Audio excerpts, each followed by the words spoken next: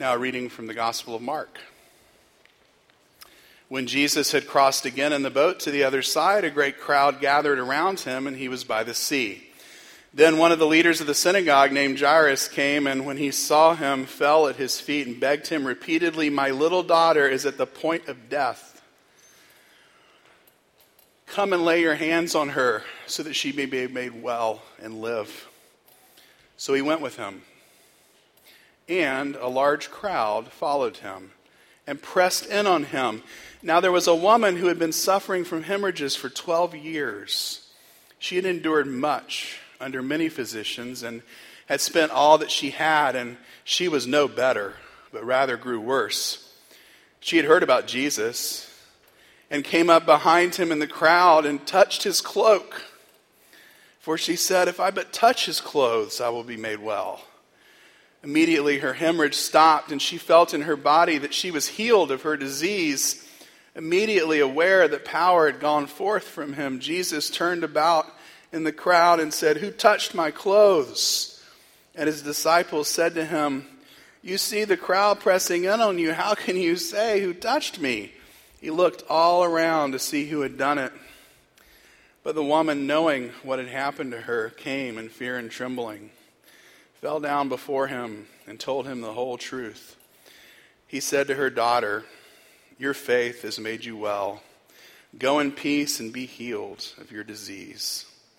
While he was still speaking, some people came from the leader's house to say, "Your daughter's dead. Why trouble the teacher any further?" But overhearing what they said, Jesus said to the leader of the synagogue, "Do not fear, only believe." He allowed no one to follow him except Peter, James, and John, the brother of James. When they came to the house of the leader of the synagogue, he saw a commotion, people weeping and wailing loudly.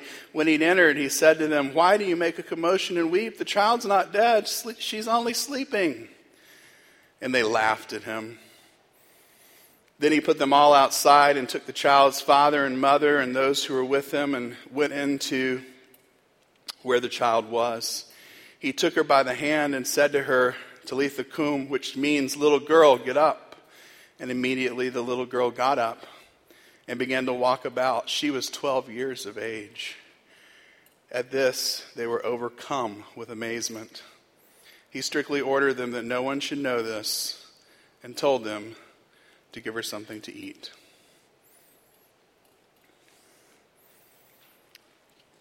Lord, we ask that you bless the reading of your word. May your Holy Spirit be our teacher as we reflect upon it. In Christ's name, amen. I had a little glitch printing my homily this morning. I'm doing it off my phone. Wow. So cool, but also so not used to it.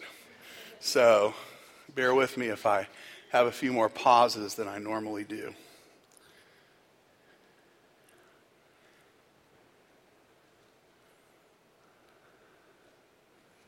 This morning we come face to face with God's compassion. God's compassion at work in the ministry of Jesus in the healing of two women. One, the daughter of a wealthy and powerful religious leader named Jairus, and the other, a very poor and isolated social outcast whose physical birth name is not even revealed to us. Our narrative begins with the image of Jairus on his knees and begging. This is not how we would expect Jairus to behave. Because whenever crowds gathered around Jesus, they were not crowds of wealthy and powerful people. They were not crowds of Israel's religious leaders. The folks with power, by and large, were not interested in following Jesus around and rubbing shoulders with the underclass in the process. Whenever the powerful do show up, it's almost always for the purpose of trying to snare Jesus in an argument so that they can do away with him. But Jairus is desperate enough not to care who he's rubbing shoulders with. And that is an image that all of us should ponder. Jairus' desperation leads him to a life-giving encounter with Jesus in the midst of people he would not normally be close to.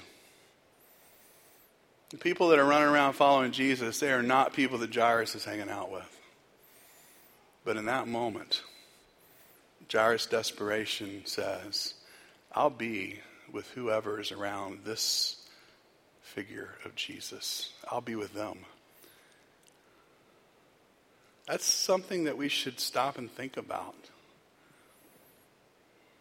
Are we hungry enough to meet with Jesus along with all, capital A, capital L, along with all the people that Jesus welcomes into his presence? Or do we want to meet Jesus in an echo chamber of our own design? When we darkly imagine that the church should be a community where people who are pretty much just like me hang out with other people who are pretty much just like me. When that happens, what are we missing out on? In terms of the kind of blessings or the kind of healings that God may have for us, simply because we've determined that if meeting with God means being with people we don't want to be with, then we'll take our chances in order to avoid being with the vulnerable and those on the margins.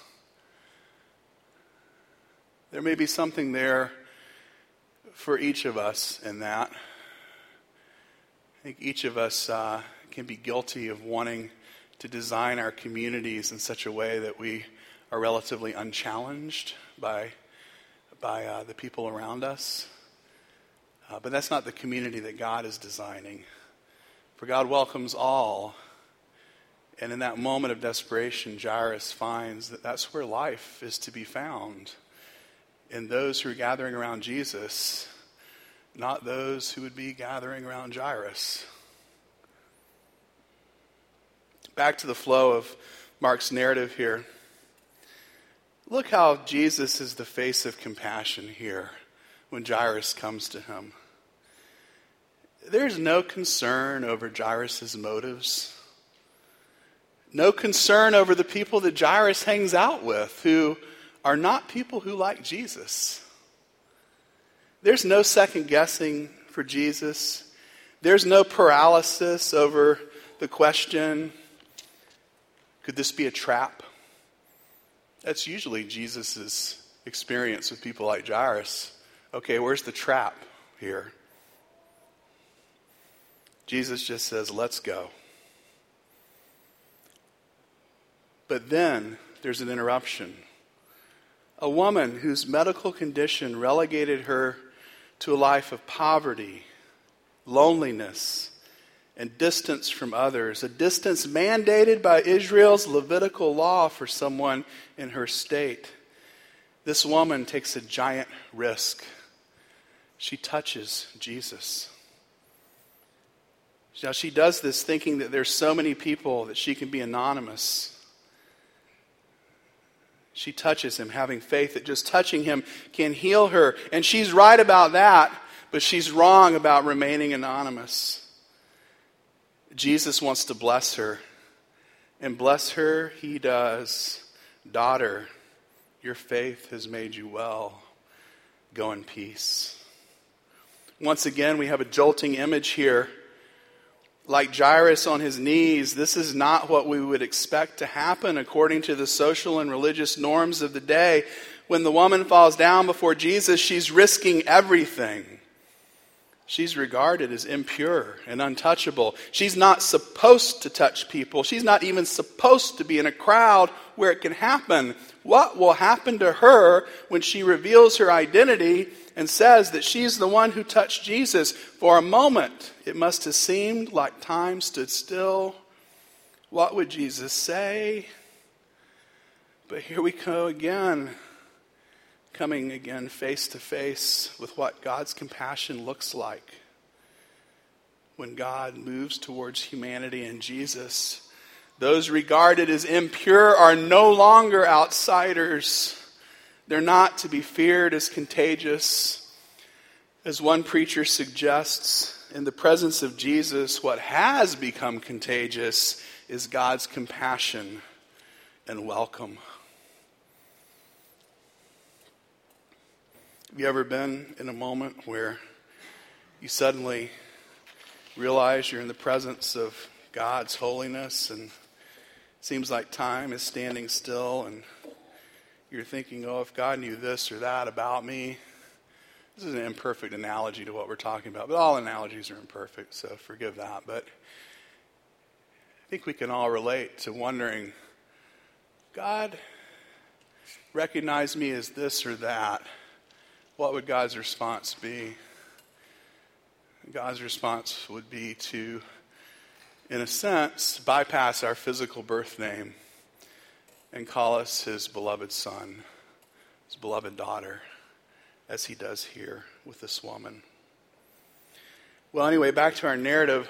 All of this is happening, and Jairus is cooling his heels right here, right? I mean, can you imagine Jairus in this situation? Come on. We don't have much time. But he waits. He must have been beside himself. He's thinking of his little girl and fearing that they're out of time. And then he is told that they are out of time. But Jesus says, do not fear. And they go to the house. What happens next after Jesus dispatches the laughing cynics is just so very tender. He reaches out to take the little girl's hand and he pulls her back to life with his healing touch. Now, it's worth mentioning here that Jesus transgresses another purity restriction in doing this, as the dead are unclean, and according to the same Levitical law that excluded this woman from normal society we met earlier, just like that, the little girl's not supposed to be touched. Mark seems to be at pains here to show us something important about being in the presence of Jesus. To be in the presence of Jesus is to be touched by God simply by being in his presence.